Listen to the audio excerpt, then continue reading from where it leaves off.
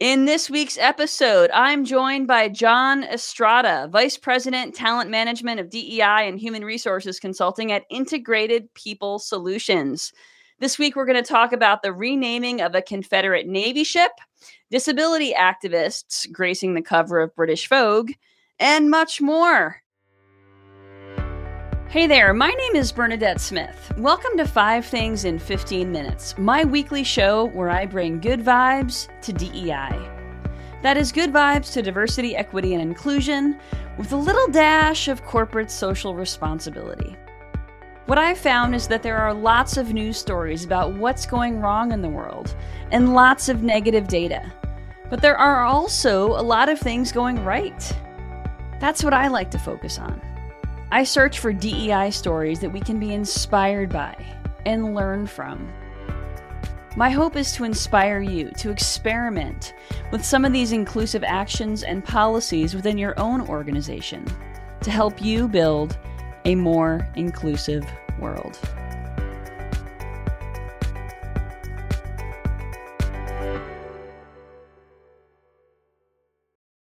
Let's get started. John, will you please introduce yourself? Thanks, Bernadette. I'm very happy to be participating.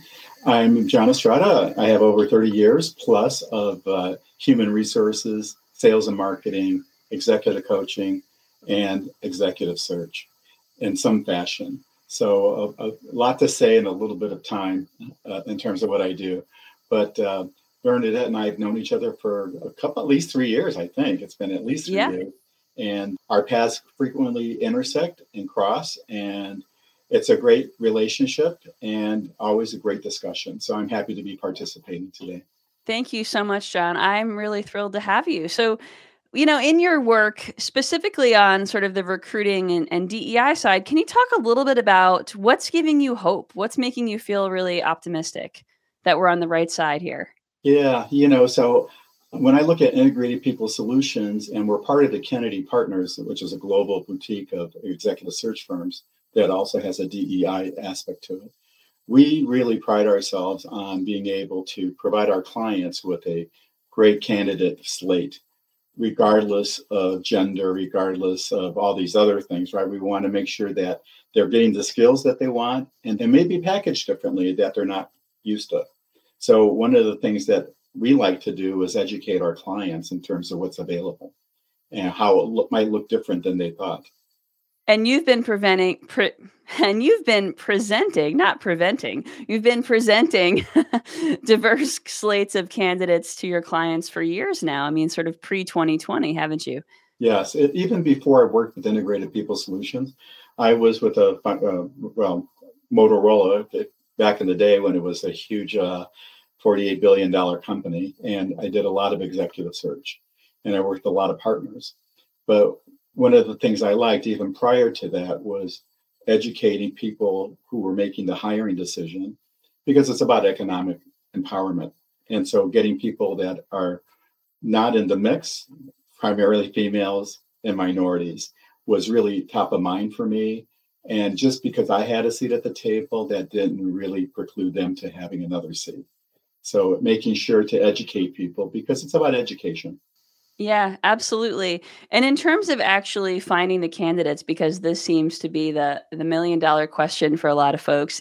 So in terms of finding a diverse slate of candidates, how can you, or what advice would you give to someone looking to be more intentional about that? In terms of being found, or no, in terms of where to look, how to find more diverse candidates, particularly at the executive level. Yeah. So, this is a great entree for my colleague, Andy Rhodes. If he was here, he could really address this, because it's not rocket science, but we have a variety of different networks that we tap into.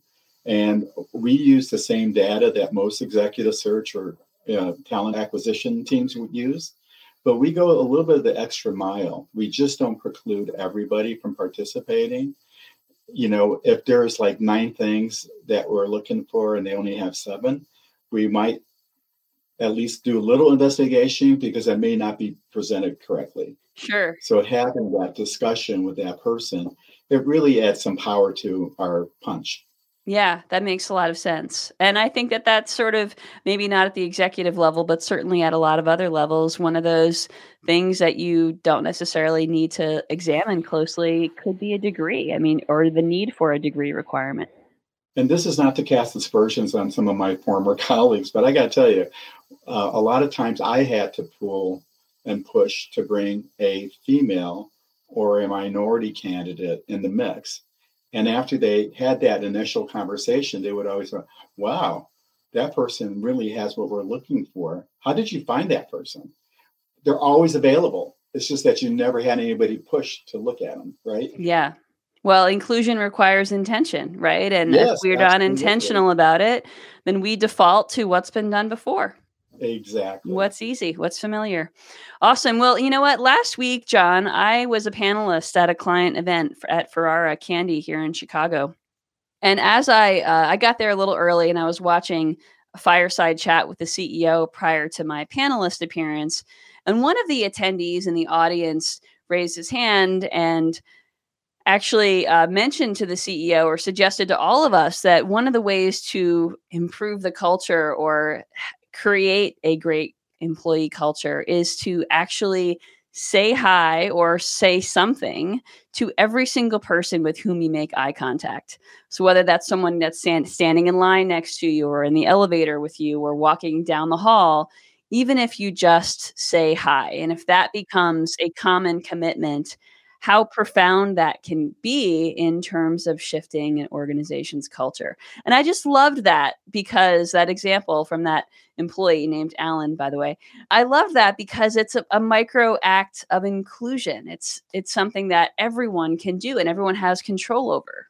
Right, right. You know, it's lessons you learn in kindergarten, right? Exactly. And I had just an anecdotal story when I was the head of global HR in Bangalore, India, for a couple of years at the organization. I wasn't working there full time, but I was there frequent enough. And there is definitely a hierarchy in India, and they call it the caste system. Even though they say it doesn't exist, it still exists. And I would walk through the halls and talk to everybody or say hello. And that was unusual for executives to do that to some extent. Not all of them would do that, particularly being a Western culture, right? And I can remember, though, this one man was just speechless that I came to talk to him. I said, "Are you okay?" He goes, "Oh, yes, sir, yes, sir, yes, sir." And then every time he saw me after that, he would just give me the biggest smile and say hello because he had the ability and the opportunity and the permission to do it, right? Little things. I love that. I love that. This stuff, it really can be accumulation of little tiny actions that we all have control over. And as human beings, we crave connection. Oh, absolutely. We do. And this is a really simple way that we can all do it. So thank you, Alan from Ferrara, for the suggestion. And let's get into this week's good vibes. Okay, the first story comes from the U.S. Navy, which renamed a supply ship previously named after a Confederate victory. And now it's been renamed to honor a Black Union hero, Robert Smalls. So the ship is now the USNS Robert Smalls, and who, by the way, is a former enslaved person who commandeered a Confederate vessel to escape slavery and later become a U.S. congressperson. Love this story. No, that's really great. In fact, I saw one or heard one very similar with the United Airlines pilot, African American, who was not sort of talked about at all. It was a pre-continental or pre-United was Continental, but they finally recognized him, and he had a long journey to be hired. I don't know if you saw that story.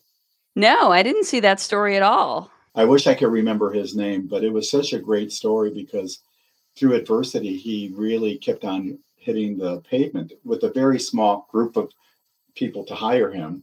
And what he did was not put down his picture or that he was Black in any way on his resume. Wow. Yeah. So, but he got there. Yeah. You know what? There's so many stories that we don't hear. And what I love about the U.S. Navy doing this is that we are starting to remove the legacy of slavery and start to embrace the celebration of Black culture and Black history a little bit more. Right. Even the renaming of some of the bases, right? It's exactly. incredible. And there's definitely more to do. I mean, the U.S. military still has a lot to do here, but it is finally, reckoning with its past. Okay, so the next story comes from Alaska Airlines, which has now partnered with a Black-owned winery called McBride Sisters Wine Company, the largest Black-owned winery in the country, to offer this wine on Alaska Airlines. Great story. Great. I love wine, and I saw that, and I was like, it's so good. There's a couple other variants of the wine, as well as a bourbon, where it's Black-owned, and it's just really part of their legacy, because most of the people who worked in these food and drink factories were primarily African American back in the day. Absolutely. Yeah, you're absolutely right. And so I think it's really important that they are really having greater access to the market. And this partnership, it expands the brand recognition. I mean, it means that folks like you who are big wine drinkers or wine drinkers might look it up, right? And order a case, or, start to be able to support the company yourself. Absolutely. But it's just really, well, I like to drink on the airplane too. So it's just great to see that, right? Exactly. And I think that what's really great here is that, one of the biggest problems in our country is the racial wealth gap, and it is significant. And this is something tangible that any company can do to increase equity, is to spend money with minority-owned businesses. I always say pay it forward, economic empowerment, right? Exactly. All right. The third story comes from British Vogue magazine, which is promoting inclusion in the fashion industry by featuring disability activists on the cover of the May edition, May magazine, called Reframing Fashion. And it has 19 different people with disabilities throughout the magazine. And that's great. But I also love that they took the next step to make sure that the website was more accessible and that the social media descriptions were more accessible. So they're not just sort of promoting inclusion in fashion, but they're actually doing some of the behind the scenes work, which, by the way, everyone should do to make sure they are being accessible. Some lessons learned from me in the past about accessibility. Well, it brings to mind John Samuel and Abel. I mean, the work that he's done, his organization, and this speaks to it in terms of, in fact, it's happening throughout Europe. When I talk to my colleagues from Kennedy Partners, a lot of the compliance things are coming to fruition now, a couple of years behind the U.S. Oh, wow. Yeah, that makes sense. Well, you mentioned John Samuel, so we'll make sure he gets put in the show notes. And his company is called Abler360.com. He has been a guest on 5 Things in the past, and his company helps with accessibility audits. So definitely look that up as well. Right. All right. The fourth story today comes from the NASDAQ, which has a new board diversity rule. It's a few years old now. It requires companies listed on the NASDAQ exchange to have at least one woman director and one director from an underrepresented minority or LGBTQ plus community.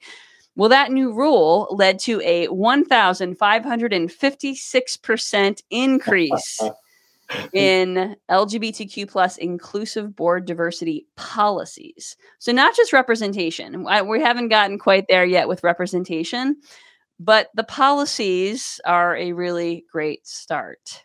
Right. And it gets back to my corporate hat, if I put that on when I was internal. Nothing that's, measured unless there's an incentive, right, is going to happen. And so I think what the NASDAQ done is really pretty powerful, and we see the results of that, and it's only beginning. So I'm sure you have a lot of corporate boards scrambling to ensure that there is a pathway. Exactly. And I think that having policies that have real consequences and real meat behind them are just going to help more and more LGBTQ plus folks feel safe to come out and be visible and allow them, put themselves in a position to be promoted and to help crack the I guess I'll call it the pink ceiling, because there really is one. Right, right. And back to Integrated People Solutions and Kennedy Partners do executive search, and we can help organizations with this only because we're the great neutralizer when it comes to internal candidates as well, right? Yeah, that makes a lot of sense. Sure. Yeah. Mm-hmm. Okay, the fifth story today comes from Beaches Resorts, which now has a more expanded program for guests on the autism spectrum. So their 3 Caribbean resorts have now received specific training to make them advanced certified autism centers. So this means they have sensory guides which rate each public area within the resort on a scale of 1 to 10, depending on how stimulating they are. The camp counselors have been trained on working with kids with autism. And I just think it's really fantastic that a resort company, the only resort company in the Caribbean, or the first, to really take this step. It gets back to, it's fantastic, by the way, but it gets back to that whole thing about how with disabilities, people are a little afraid because they don't know how to act or address it. And so, lessons learned and just that they train their staff is so incredible. Exactly. And I think that training is a really important first step or maybe second step, but it really has to be backed up by meaningful systemic change. And the resort is doing some of that as well. The resorts are. So thank you so much for listening to the 5 things. And this week's call to action is a referral to my friend Karen Catlin's fantastic 5 Ally Actions newsletter. So if you like 5 things, and I'm sure you will love Better Allies, you can subscribe at betterallies.com. And it gives all of us bite-sized actions with concrete examples that we can all take to be more inclusive at work. Thank you so much for joining me, John. If folks want to connect with you, how can they find you? They can find me on LinkedIn. John initial L Estrada, or Integrated People Solutions website, which is ipeoplesolutions.com. And we're part of Kennedy Partners globally. Awesome. Well, thanks, John, for being my guest today. I hope you and all of our listeners have a great week. Thank you, everyone. Thank you, Bernadette. Bye. Bye. Thank you for listening to 5 Things in 15 Minutes. I hope you found yourself inspired by at least one of this week's stories. If you did, would you mind sharing it with a colleague and leaving us a review on your favorite podcasting platform? And if you don't already get my 5 Things newsletter, join at 5thingsdei.com. I'm Bernadette Smith, and I'll see you next week right here for 5 Things in 15 Minutes, bringing good vibes to DEI.